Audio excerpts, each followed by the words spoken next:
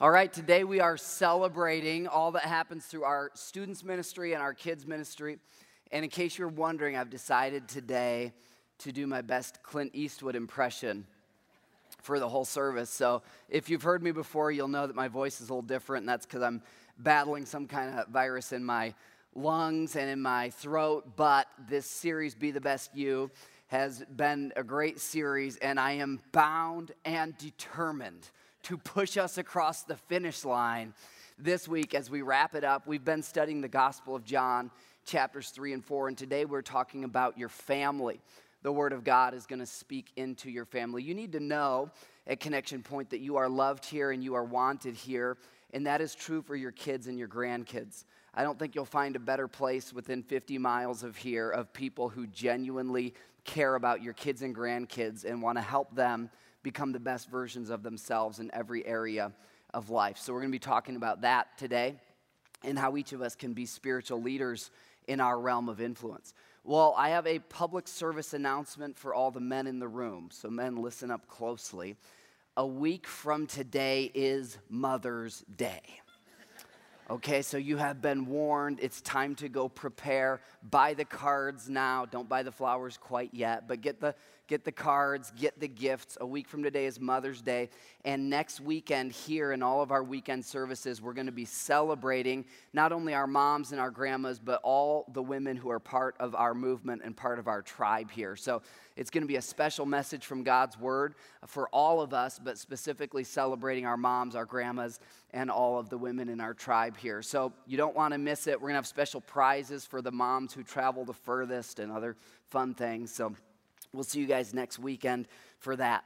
Right before we get into God's Word, I have to take a minute to just celebrate and give God the glory and the praise for some amazing things that He's been doing through you all as a church family. Last weekend, if you were here with us, we had a baptism weekend. That's a time when people who've placed their faith in Christ, only He can forgive our sins and reconnect us to God. Once we've done that, we show that visually by being baptized. And over here in our baptismal, last weekend, between all our services and two other events that we had on campus, we had 83 people. Yeah, that's right. We can celebrate that. 83 people who have found forgiveness, who have found identity, who have found eternal life, who have found purpose and security in Christ. And I just have to tell you just a few of the stories because I got to go over on the side there when the line was snaked out and snaking around the side of that room at each of the services, and I got to pray with and cry with and just celebrate with different people who were being baptized. I'll just tell you a few highlights, okay? One was a gal I met who works at a big box retail store here in the area. And she didn't really know about the church, and she doesn't know which one of you it was, but a total stranger came up to her while she was working and handed her one of our Easter invitations.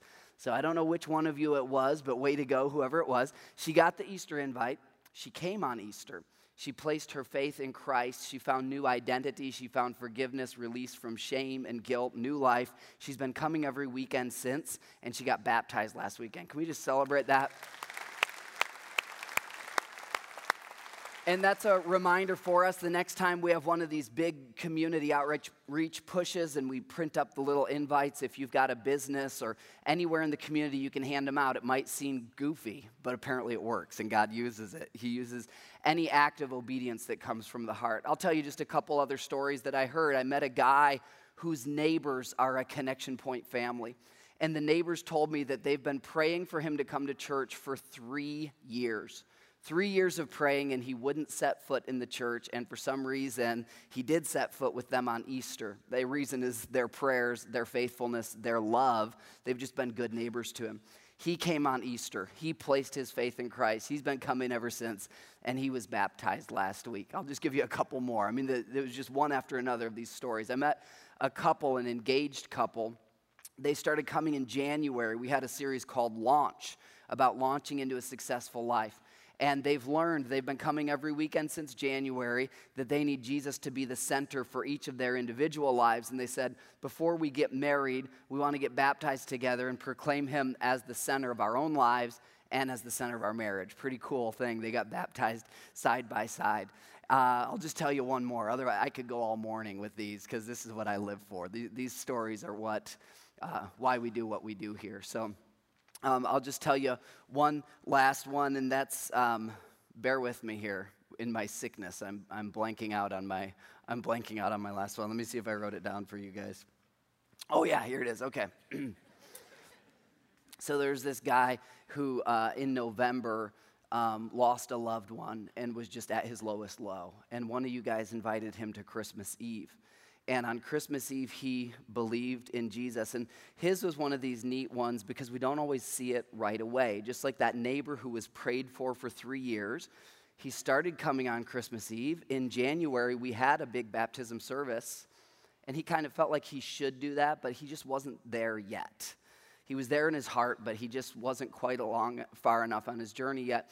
But he kept coming, and he kept coming weekend after weekend from January until now. And so when this second one rolled around, he said, I don't want to miss out this time. So anyhow, there's more and more. But I want to say a thank you to each of you who pray, to each of you who invite, to each of you who give so that we have this facility and so that we can do together what none of us could do alone. Thank you to each of you who serve. Well, we're talking today about our families, and for all of us who have kids and grandkids, I want to take you into an emotional moment that I think you'll be able to relate to.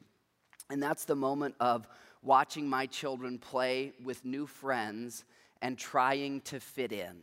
You've had this moment as a parent or a grandparent, even if you're here and you don't have kids or grandkids, you've maybe had this moment with someone else you love and care about. You want to see them thrive. You want to see them fit in. Well, my family just moved here in December from the other side of the country, and it's been a major change culturally for my kids. It's also been a big change climate-wise. We were used to it being sunny all the time, and winter was kind of brutal. And it was a hard change because we moved in the middle of the school year. And the school they're at is great, and their teachers are amazing, but kids socially just have their own set of rules, right? No matter how great the grown-ups are. And I watched some of my kids who are in elementary just kind of struggle with that feeling of rejection. And when you look from the outside in as a parent, you know that emotion when you're watching them try to fit in a group, and they're trying to be accepted, and they're trying to do the right thing, and they're not, and it just breaks your heart as a parent. And I also want to flip that emotion to what I've experienced here in more recent months as my kids have assimilated into their school and their social environment. And specifically on a Sunday when we had some of our friends from our tribe here over at our house, and in the afternoon our kids were playing in the backyard, and looking on as an adult, the kids not even knowing you're watching, and seeing one of my elementary kids who had struggled to find acceptance, seeing that child be completely accepted into a group and be loved and just be able to be creative and goofy and fun and be a kid. For me as a dad, it was one of those turning points of like, okay, we're finally here. We're finally settled in. And I think that emotion is something we all long for if we're honest as parents. We all want to see our kids belong somewhere.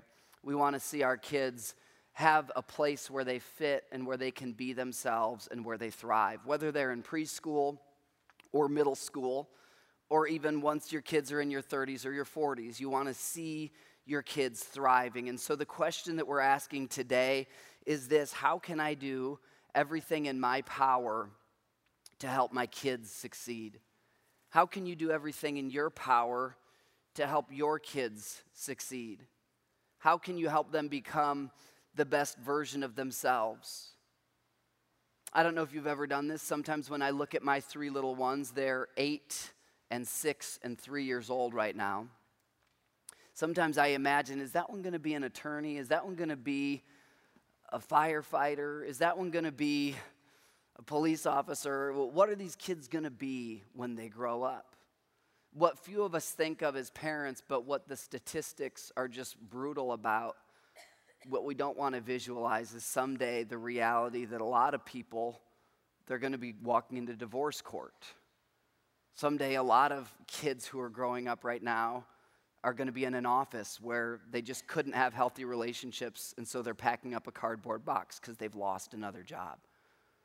We don't like to visualize that kind of future, for our kids, we like to think those kind of things will never happen to our kids, that we'll never get a call in the middle of the night when they're an adult because they're struggling with addiction. And so the question is, for those of us who still have kids at home, for those of you who have grandkids, what can we do to most set up our children and our grandchildren for a positive future, for a successful future? And the Word of God actually talks about this in the next portion of this story. We've been following Jesus in John chapters 3 and 4. And at the end of John chapter 4, we get this very short but powerful story of a dad whose son is sick and dying.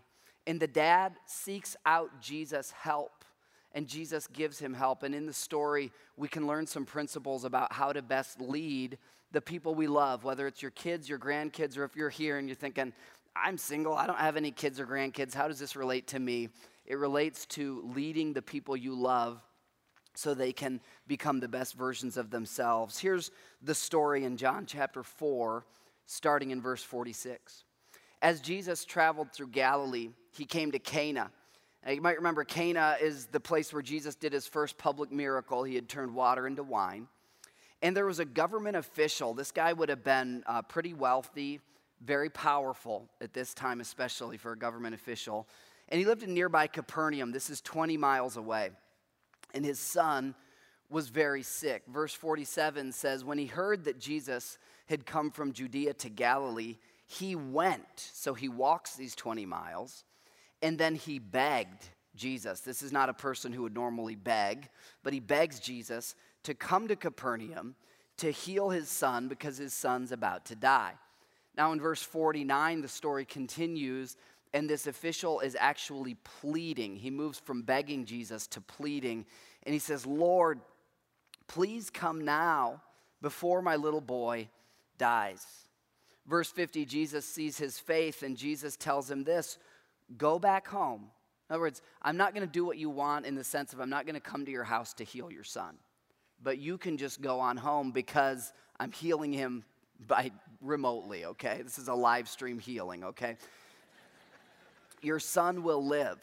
And the man believed what Jesus said, and he started home. I mean, that's key. He believed what Jesus said, and then he did what Jesus said, even though it was counterintuitive, and it's not what he expected would be the thing to do. Well, verse 51, while he's on his way home, some of his servants meet him halfway, and they bring news that your son is alive and well. Your son's all better. And so he asks them, verse 52, when did my son start to get better? And they replied, well, yesterday afternoon at 1 o'clock, all of a sudden his fever disappeared. And that's when this guy remembers, verse 53. Remember, it was a 20-mile journey, so he meets these servants, and he has this conversation, and he realizes that was the very time that Jesus had told him, your son will live. And then this is interesting because we already know he had believed on Jesus at one level. He had believed in Jesus' power to heal his son physically.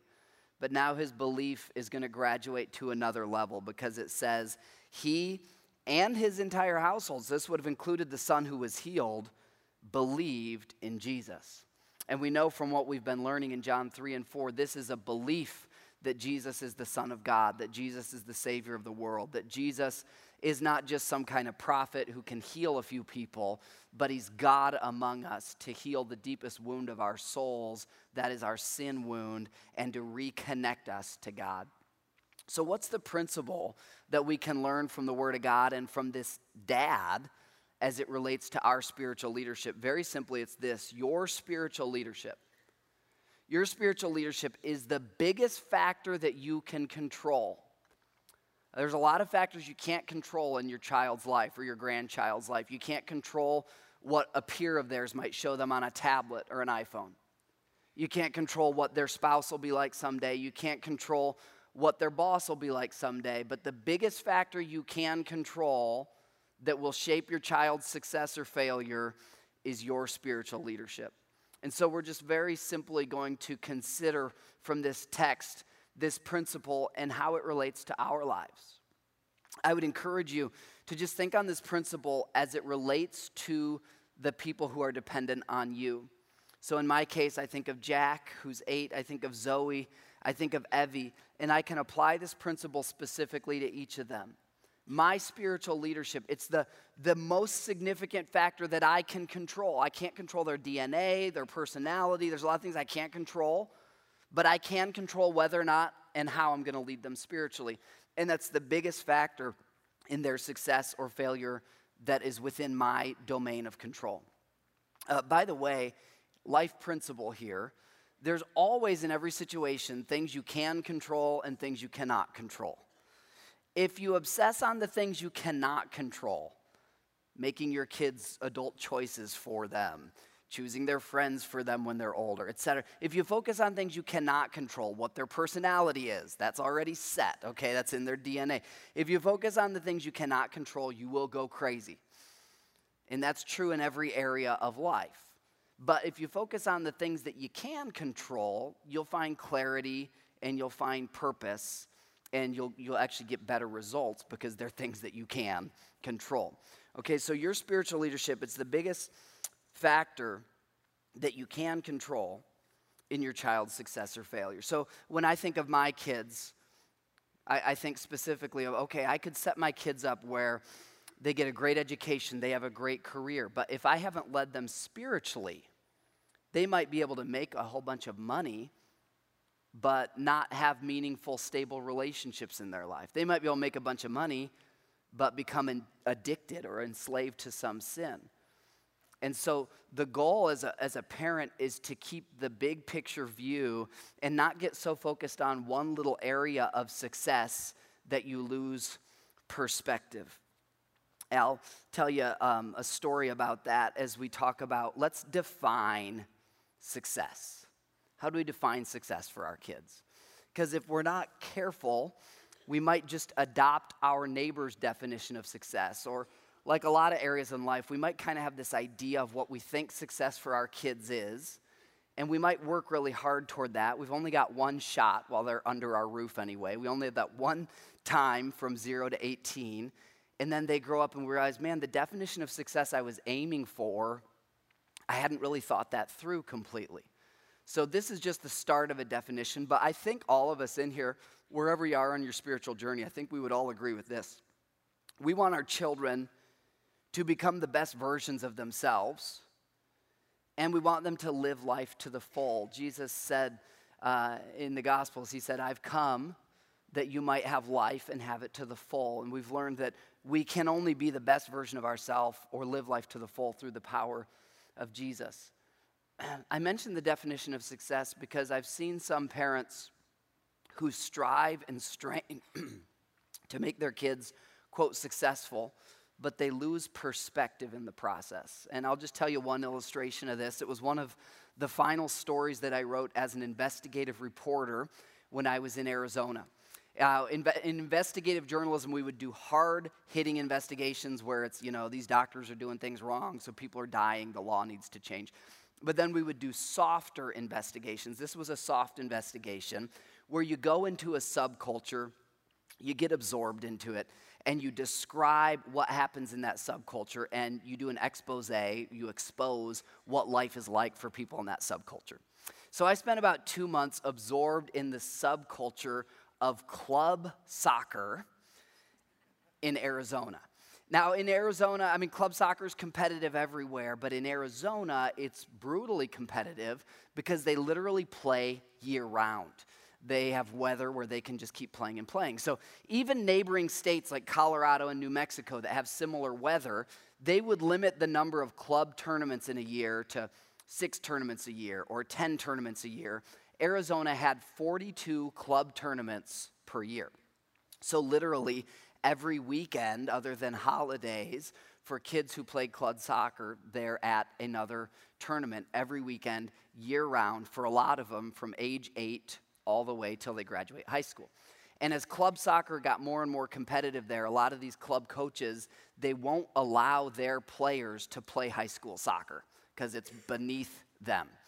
And what I found as I went deeper and deeper into the subcultures, I met all these parents who were paying $10,000 to $15,000 a year for their kid to play this club sport. And I would ask them, why are you doing it? and they would say, it's because if we invest in this, our kid will get a scholarship to college someday. And so I started interviewing the best Division I athletes who had scholarships, and I started actually just doing the math. And here's what I started to find out. I found a girl from Arizona who got a scholarship to the University of Oregon, and over her whole 4 years, that scholarship saved her $22,000 of tuition. I asked her dad, how much did you spend on club soccer? And he said, well, just for her junior and senior year, I spent $32,000. So it's just one of these, kind of funny. Now, club soccer is a great thing. Sports are a great thing. But it was one of those things, and again, I'm talking Arizona. I have no idea what it's like in Indiana, okay? These parents meant well, but they became, some of them, so focused on one little area of success that they completely lost perspective about their kids' broader character, broader exposure to other things in life. And so how do we avoid that? Well, we avoid it by having a biblical definition of success, which includes this, but I want to include a few other things that, again, I think we'd all agree on. And actually, the club soccer parents I interviewed in Arizona who were completely consumed, these coaches, by the way, would not allow the parents to sleep at the same hotels as the kids because the kids would get distracted. I mean, it was pretty intense, okay? But the point is, even they would have agreed with this further definition I'm about to show you, but they probably never sat down and really thought, how am I raising my kids? How am I leading my kids? Here's what we would all agree. In addition to what we said, we want them to be their best version. We want them to live life to the full. If we think about it, we also want them to be free from addictions, don't we? What good is it if your student gets a Division I college scholarship, graduates with honors, and then becomes an alcoholic, right? What good would that be? What good is it if they get a great job and make a bunch of money, but every person they marry divorces them, and their kids want nothing to do with them, and every relationship they have is broken? If we think about it, we want them to have stable and fulfilling relationships, don't we? That's part of God's definition of success. That should be part of our definition of success for our kids. We want to see them thriving in their life work, right? We want to see them not just having a job that pays the bills, not just making a living, but we want to see them make a life. We want to see them find their unique thing that they were made to do. As believers in Christ, Ephesians 2 verse 10 talks about this, that before the foundation of the earth, God created you in Christ Jesus to do good works, which he prepared in advance for you to do. So for my little 8-year-old and my little 3-year-old and your 14-year-old or your grandkids or your fiance or whoever it is you love and want to lead spiritually, God has specific good works for them to do in life. And it's in doing those that they will find maximum purpose and fulfillment. And that's what we want. We want to see them thriving. We want to see them using their unique gifts and skills, not just to make as much money as possible, but much more importantly, to contribute to the people around us who need help and to contribute to the kingdom of God. So this is a definition that, again, even if you're here and you're not a Christian, you'd probably say, yeah, those are all things I want for my kid. So let's talk now about how do we aim for this kind of target. And a big part of it is keeping perspective. As Jesus said in Matthew 16, what good will it be for someone if they gain the whole world but lose their own soul? So as parents, we keep our perspective that yes, sports matter, and whatever our kids are good at, whether it's sports or music or academics or whatever else, car racing, mechanics, we want to take the time to help them become the best at that. But in doing that, if we lose perspective about their soul and their holistic success, then we're not actually going to lead them to true success. I think Steph Curry's a great example of this. Steph Curry is an NBA All-Star, but he's successful in a much more significant way. His dad, Del Curry, is a strong Christian and raised Steph Curry to love Jesus.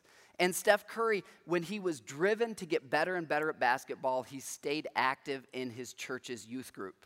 And that's where he met his wife. And so in an industry where so many people have so much money and fame and they get divorce after divorce, Steph is happily married to this high school sweetheart that he met at his church youth group. And they're raising their kids together for Christ. And they're having success in a holistic sense, not just in one or two domains of life. So please hear me. I'm not saying if you have a kid who's athletic that you can't play club sports, okay? That's not at all what I'm saying. But what I'm saying is don't lose perspective about the big picture. We want to have holistic success for our kids.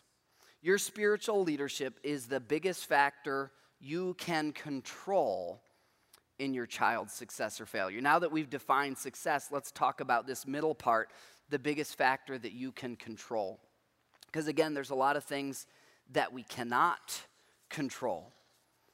In fact, I put it this way when I think about my kids. I cannot control their future decisions, but I can control if I lead them spiritually today. I cannot control their future decisions, but I can control if I lead them spiritually today. And I think we have a slide for that. There we go. Okay. All right. I cannot control their future decisions, but I can control if I lead them spiritually today. You know, I've met parents who have come to me in tears saying, we raised our kids for the Lord. You know, Proverbs 22 verse 6 says, train up a child in the way they should go. And in the end, or when they are old, they will not depart from it. And right now in the United States, here's a national statistic. And this is not just a sketchy statistic. There's 4 different researchers who found this. Of kids who grow up in Christian homes in the U.S. right now, 2 out of 3 are presently abandoning the faith between the ages of 18 and 29. So between the time they leave for college and their 30th birthday, right now the national trend is 2 out of 3 drift away from their Christian beliefs during that time. Part of our vision here as a church is to continue being a movement where our kids are an exception to that rule, where our kids are the 1 in 3 nationally who retain the faith. And so we're doing everything we can, Proverbs 22:6, to train up these children in the way they can go, and in the end they will not depart from it. But here's the thing, we can't control the human free will that God has given to every person on earth, and that includes our kids and our grandkids. You can't control the choices your kids and grandkids will make. If you think about it, if you go all the way back to the Garden of Eden, the first 2 human kids were named Adam and Eve, and they had a perfect dad. Their dad was God. I mean, he was completely perfect, and yet they still turned away. They still chose sin, they chose death, they chose evil, they turned their back on him, they rejected him. Is that because he did something wrong as a parent? Not at all. He was a perfect parent. That's human free will. And so Proverbs 22 verse 6 gives us this principle. Train up a child in the way they should go, and in the end they will not depart from it. The principle doesn't usurp human free will. Everyone has their own free will. But where I encourage parents who have adult kids, and maybe you're sitting here and you're thinking, yeah, my kids are in their 30s or 40s, and some of them are still with the Lord, but some of them aren't. And that verse kind of hurts my heart because I did everything I could to raise them for the Lord. I would encourage you, if that's you, don't let that verse be a dagger in your heart. Grab that verse as a promise that you can hang on to, because the verse says, in the end, they will not depart from it. When they're old. And we all take detours. We all have prodigal moments. We all have low points in our stories. And if your child, even your adult child, is in a detour or a low point, don't give up, because you can still be a spiritual leader to them today. In fact, that's where I encourage you, especially if you're here and you've got a kid or a grandkid who has wandered. What we're learning today, your spiritual leadership is still the biggest factor that you can control in their success, even if they're 65 years old. How, if your kid is 65, how do you lead them spiritually? I'll give you a couple ways. One, you continue to love them unconditionally, because that's how God our Father loves us, right? And when our kids wander away, if we're not careful, because we want to control them to do the right thing, we start to put conditions on our approval and our affection. But God loves us unconditionally even when we make mistakes, even when we do stupid things. So you continue to lead them spiritually by continuing to show them an unconditional love. Doesn't mean you approve of decisions that hurt them, but you love them unconditionally and undeniably. It's not, well, I will never talk to you again because of that, but I do love you. It's, I will show you with my actions I love you. You continue to lead them spiritually that way. Secondly, you continue to pray for them and pray with a faith that says, God, your word says, train up a child, and in the end they will not depart from you. And so I am going to claim that as a promise until the day I die. You know, when I think of praying for people where you've been praying for years or decades and you haven't seen change, I think of a famous Christian. His name was George Mueller. George Mueller started a number of orphanages. George Mueller had some friends. He was praying for their salvation for decades. It was 20 or 30 years. And as George Mueller's death was approaching, those friends had still not come to salvation. And someone questioned him, do you think your prayers were in vain? And he said, no, God's not limited by my life. The fact that I'm going to die and go to heaven doesn't mean that God's not going to answer my prayers. And actually, as the story continued, a couple of those friends did come to place their faith in Christ right before George Mueller passed away. But that wasn't all of them. A few more of them came to trust in Christ in the months after George Mueller passed away. Faith is saying, I know that my God is faithful, and I will continue to pray by faith for the very best for my children and my grandchildren. I hope I get to see it in this life, but whether I get to see it in this life or the next, I believe that my God is faithful. And what can we do today? We cannot control their future decisions, but today, especially those of us who still have them living in our houses, we can control how we lead them spiritually today. I was laying down the other night with my son Jack. He's 8, and I was reflecting back on the last 10 years of my life because it had just recently been my 10-year wedding anniversary.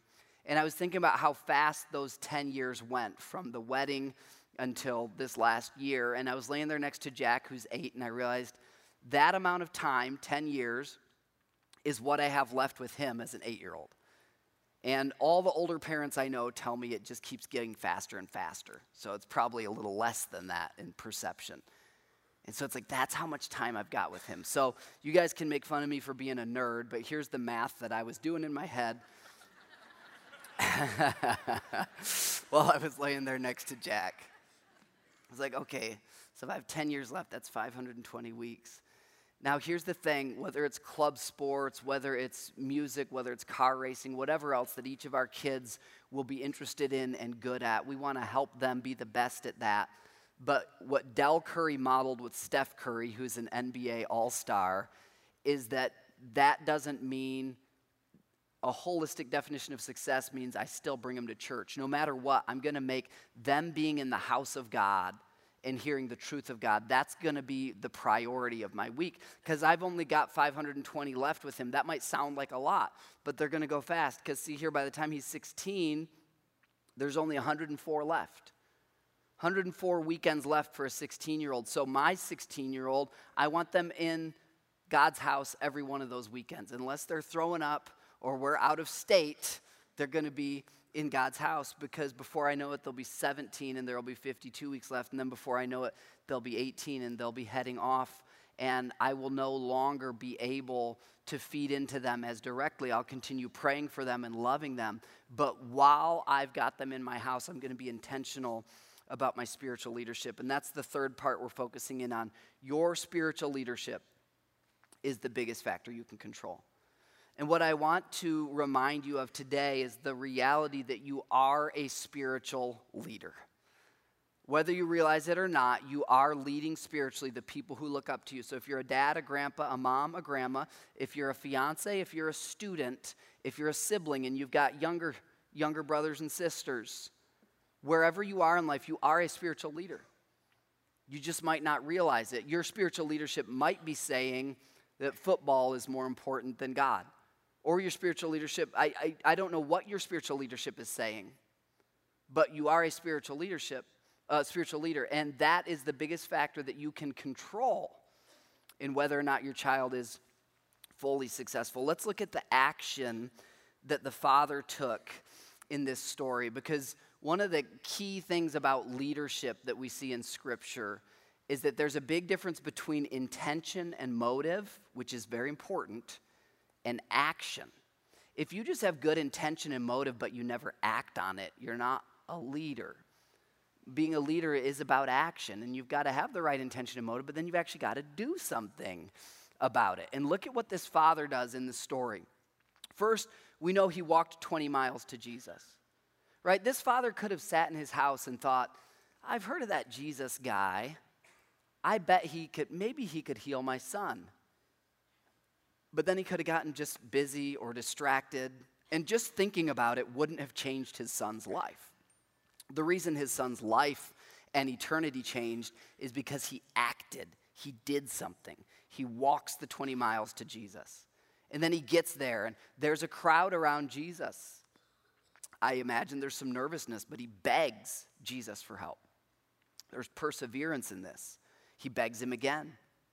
And then when Jesus says, you wanted me to come to your house, but instead I'm going to heal him from here, Jesus gives him counterintuitive advice. He does what Jesus says. And so the question is, what do you need to do, and will you persevere in spiritual leadership? I'll give you 3 ways that you can lead spiritually. I think my voice is about to kick the can. You guys got me excited. First is to actually bring them every week. Do any of you else have the same theme song in your neighborhood right now? My neighborhood has a musical theme song of lawnmower engines. You guys can relate to that? So here's the thing. I'm not a master lawn carer. I have lawn envy. I envy other people's lawns, but here's some basics that I do know. The people who've got the really green, vibrant lawns, there's just a few basic things they do.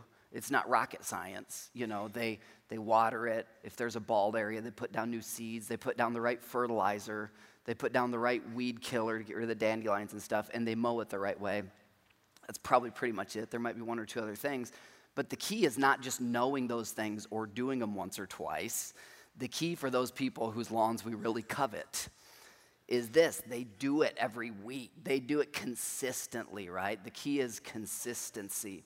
And it's the same with these little seeds that are growing up in our homes. We can't control their future choices, but every week we can be watering them, fertilizing them with the Word of God, the truth of God. Second thing you can do as a spiritual leader is to grow your own faith in Jesus. The more you grow, the more it's going to grow the people that you have influence on. And a little tip here, especially if your kids are still at home, but even if they're adults, let your kids see your vulnerabilities. Let them see where you need God to come through for you. If you are afraid you're going to lose your job, or you don't know if you have enough to pay for the month, or there's some problem you're going through, let your kids see that problem and let them see your faith and pray together as a family and say, God, we need you to provide for dad's job, or we need you to provide for mom's situation at work, or we need you to provide for our bills. Let your kids grow up seeing that God is the provider, not Eli Lilly or Dow Chemical or the school district or something else, but God is the provider. Let them grow up seeing that, and that happens when we're vulnerable as parents. And then the third is really like the first, and that's to be consistent. So I want to encourage you guys. The goal of this message is not to shame you or guilt you, but to motivate you. Why I moved my family here from across the country. 2 primary reasons. 1, this church is a church built on loving people, and I wanted to be part of that. Secondly, raising my kids for Christ is the most important thing in my life right now, and I wanted to come to a church that has a track record that it's already doing that. And that's why I came here. I genuinely believe this is the best student and children's ministry that you can find within 100 miles of here. I don't think you can find anything better, but the question is if we take advantage of it or not. So my goal today is to encourage you. 1, you are a spiritual leader because you're here and you're doing a good job. Keep it up. Let's be consistent. Let's make the most of the resources we have. I'm going to invite some of our spiritual leadership team for our kids to join me on stage, but right before they come out, we're going to show you a video of a girl who started as a 4-year-old. We've got 4-year-olds in Kids City right now, and she was a 4-year-old here, but now she's a sophomore at Purdue. And she loves the Lord. She's living faithfully for Him, and she is, to me, an example of what I want my kids to be like when they get to that age. Let's check it out together. raising my kids in a Christian home was really huge to me, thinking about the struggles that I had. And I really looked at how can life be different, right? As Christians, how can we raise our kids differently? And when Kinsey was born, and we had accepted Christ, and we really looked at, we want to raise our kids differently. I'm involved with the high school ministry, working with a group of junior boys, and one of my goals was to know the guys that my daughters might be dating, right? It's kind of a selfish reason in the beginning, but the relationships that I've built through the guys serving at church, the guys that Kinsey went to church with, and Sydney and Sammy, my other daughters, has been incredible for me. The impact the church has had on watching the kids grow up has been incredible for me. God uses the kids in such incredible ways, and they're so gifted, and so it's awesome as a family to be able to do that together. My parents have helped me better understand the fact that, like, when I come to them with struggles, when I come to them with things that I'm, like, embarrassed to share because, like, I messed up or whatever it may be, like, they're not hiding from me. Like, of course they would want me to go to them. There's no other place they would want me to go to. Like, they don't want me to come to them just when things are great, but especially when things are bad. And the Father himself is that way. And so for me to, like, keep things out of shame and guilt has been easy, but I've been able to recognize through my earthly parents that that is not his desire, that he wants to be a part of both the joys and sorrows of life. As I look at the girls and whether at their walk, Kinsey's walks just blossomed so much through. We had the middle school here and with the high school, and watching small groups within the high school, and it's been really exciting to watch her growing in her faith.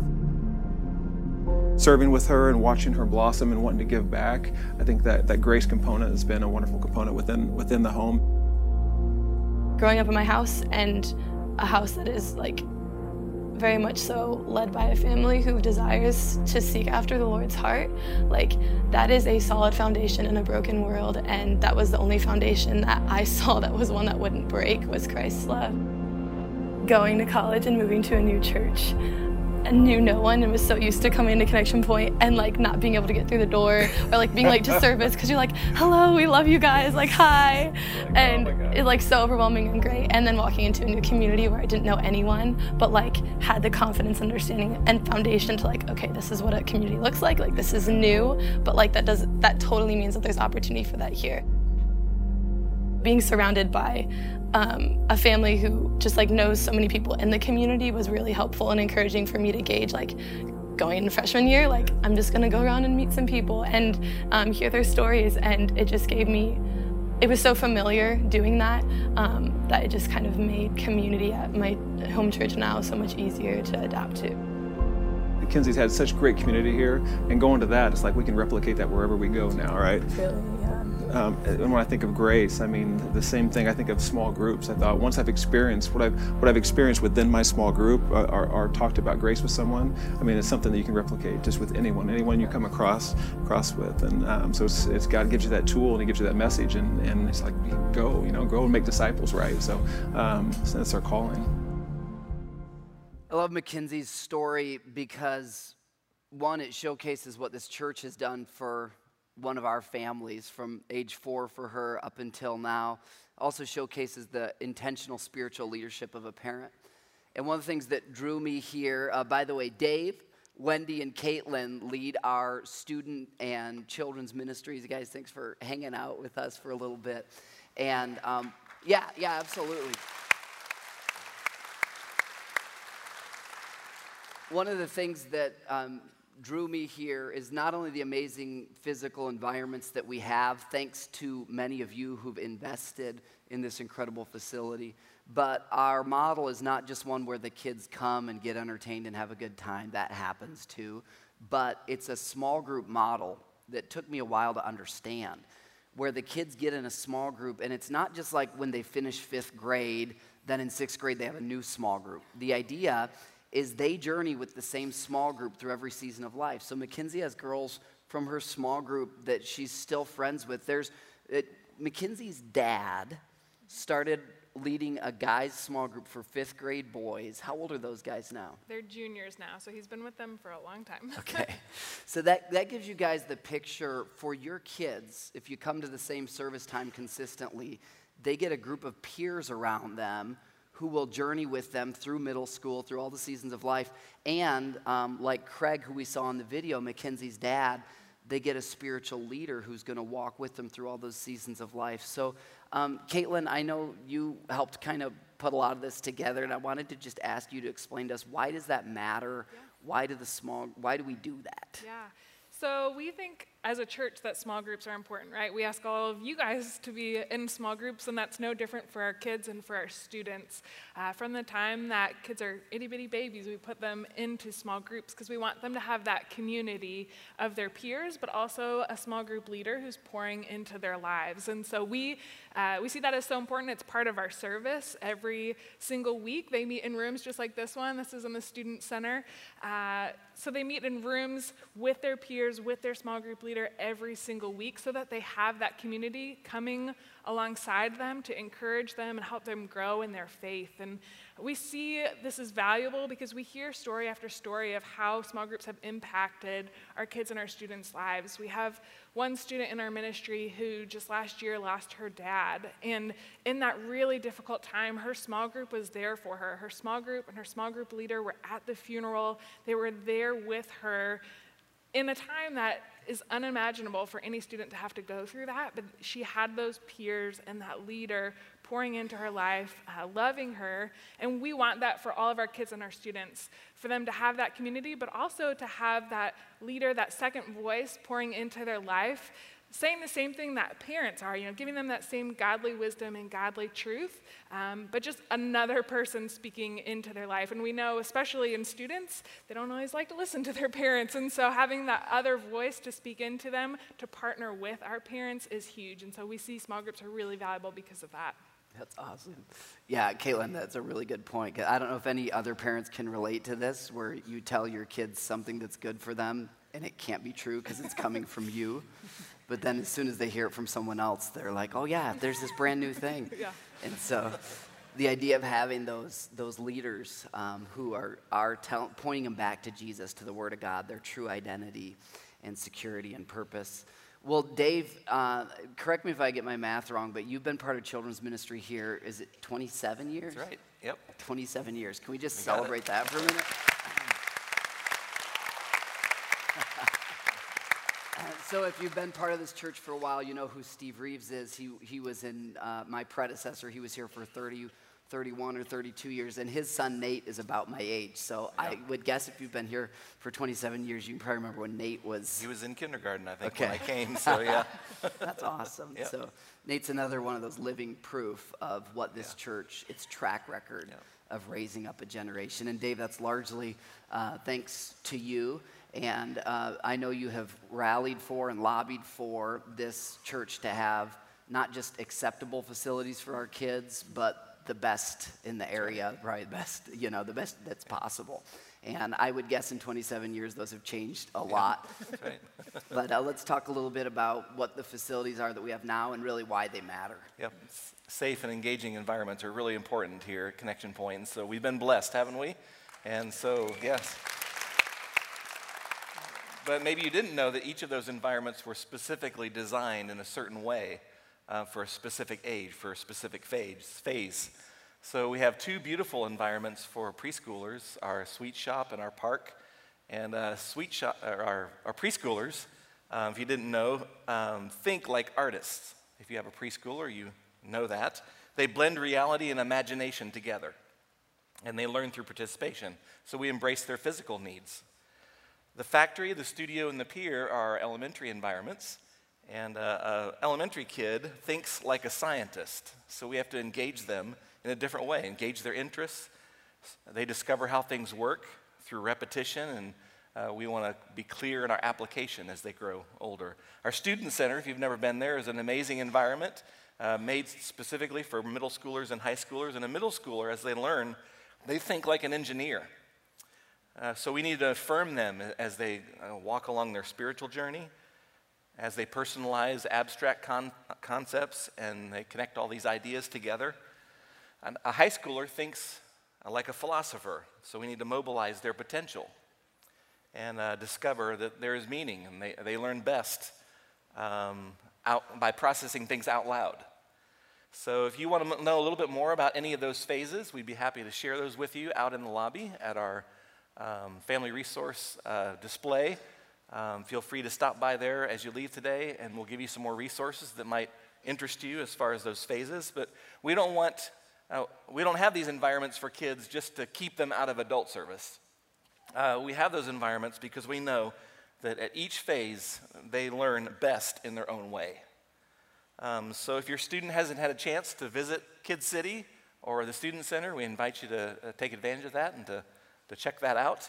We'll also be available out in the lobby as you leave. If you've never been to any of those environments and you'd like to take a tour today, we'd love to give you a tour to learn more about those. So. Awesome. Yeah, I'd encourage you, if you've never seen them, whether you're a parent or a grandparent or just an investor in this ministry, every time I go into one of those areas, I'm continually just amazed at the facility we have. So if you've never seen it for yourself, do go to that big resource wall that you'll see in the lobby and just say that you'd love to take a tour, and we'd be thrilled to show you those areas today so that you can see what we have here. Well, Wendy, your role is helping us partner with parents. I think you gave a statistic to me once of the church in a year has 40 or 50 hours, but what do the parents have? About 3,000. Okay. So, a little skewed. Yeah, so parents being spiritual leaders is a key part of our strategy. Would you just explain a little more of Absolutely. that? Yeah, absolutely. So we know that kids are so important. We know that parents are even more important. Nobody has more influence in the life of a child. And so everything we do, our small groups, our environments, but we want it to be more than that. And so we wish there was a one-size-fits-all, and I'm sure, like as parents, we wish there was a one-size-fits-all, and we could wiki exactly how to do everything. But we know that there's a few things that are overarching. Everybody, every kid, every student, every adult needs love and tribes and fun and stories over time. So we have some of those resources, and we also create events to talk about that. So FX is coming up in a few weeks. We kick off our summer, we kick off fall with FX, and it's just a fun time for you to come together as a family, create memories, and enjoy each other as a family. But don't feel like I have a student, so we're too old for that. Absolutely not. There's plenty of opportunities to serve, and you can man an inflatable. There's different things that you can do, and studies are overwhelming what impact that has on the life of a student to serve alongside of their parents. So that's for everybody to come and do and create memories, and it's free. So can't beat that. We also have next weekend, for each phase, we like to mark each phase. So next weekend is family dedication for those entering into that first preschool phase. The week after that, for those entering the high school phase, parents, we're gonna get together. I'm right there with you in this. We are gonna celebrate that we have survived the middle school phase, because that is a huge accomplishment. But we're also going to face the high school phase together. So parents, we're going to be meeting upstairs together. We're going to talk about some tips and some encouragement as we face that phase. And then later this summer, we'll meet with our kindergartners and their parents and our middle schoolers and their parents to kind of take a peek into that world and how things are the same and how we tweak it a little bit to be phase specific. That's hard to say, phase specific. But today we also have some things for you. Out in the lobby display, we have this Don't Miss It book. So everybody, if you have a kid or a student here, we want to give you one of these books. They're also available on Amazon and the Parent Q app store, but if you have a kid or a student here, we want to give you one of these because we just think it's that valuable and that you're that valuable. Every other page is a picture, so you can totally read this book within an hour, but it's chock full of great information. We also have some faith conversation guides that are specific for each phase, and just ways that you can talk about faith and you can be that spiritual leader that you were talking about. But how do I do that with a preschooler? How do I do that with a middle schooler? And there's some great tips, some great reminders of how you can communicate best to that phase as you talk about faith. There's also a Parent Q app, and if you don't have this yet, you need to download it today. It's even okay. Is it okay if they get their phone out right now? Okay. So it's okay, no judgment, if you get your phone out right now and download the Parent Q app. It is free. And it is amazing, all kinds of different resources, but it's also going to give you a glimpse into what we're talking about on the weekends with a question or an activity that you can apply that at home, and you can carry that conversation out, which is huge. This afternoon, we're going to be sending out a survey. So just like kids aren't one make and model, parents aren't either, and we want to know how we can better partner with you. So just a few questions asking how we can best communicate with you. That would be super helpful. And I know that whenever we talk about these things, I at least feel this like, ugh, one more thing on my to-do plate, or one more reason for me to feel like I failed as a parent. And we don't want you to hear it that way at all. We believe in you, and we think you can totally do this. And God himself pulls out in Deuteronomy 6 as he charges Moses to tell the Israelites, talk about me when you get up, talk about me when you go to bed, talk about me when you sit down to eat, when you go along the road, or when you drive along the road.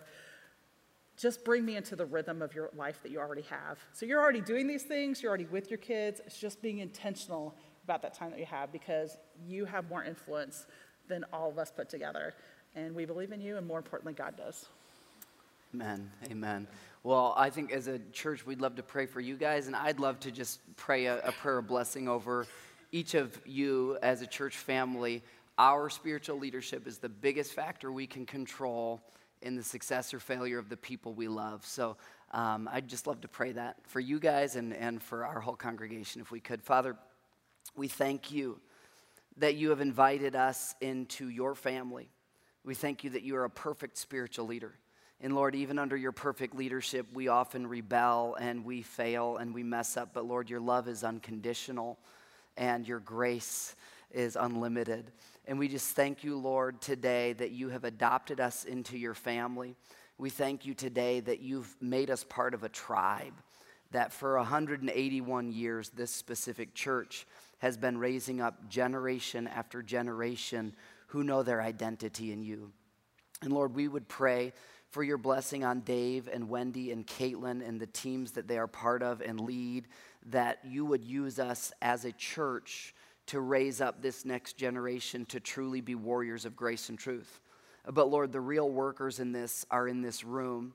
The real workers in this are each of us who are parents and grandparents.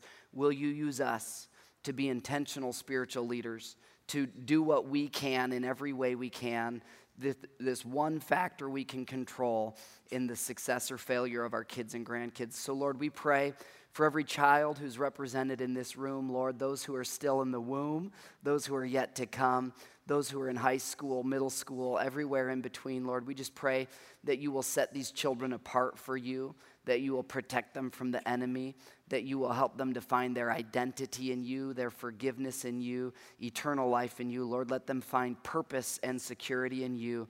May they truly be a generation who are warriors of grace and truth, who live knowing that this world is not their home, and who live finding every need that they have is met in Christ. Raise us up as a church to do this in increasingly supernatural and powerful ways. We pray in Jesus' name. Amen.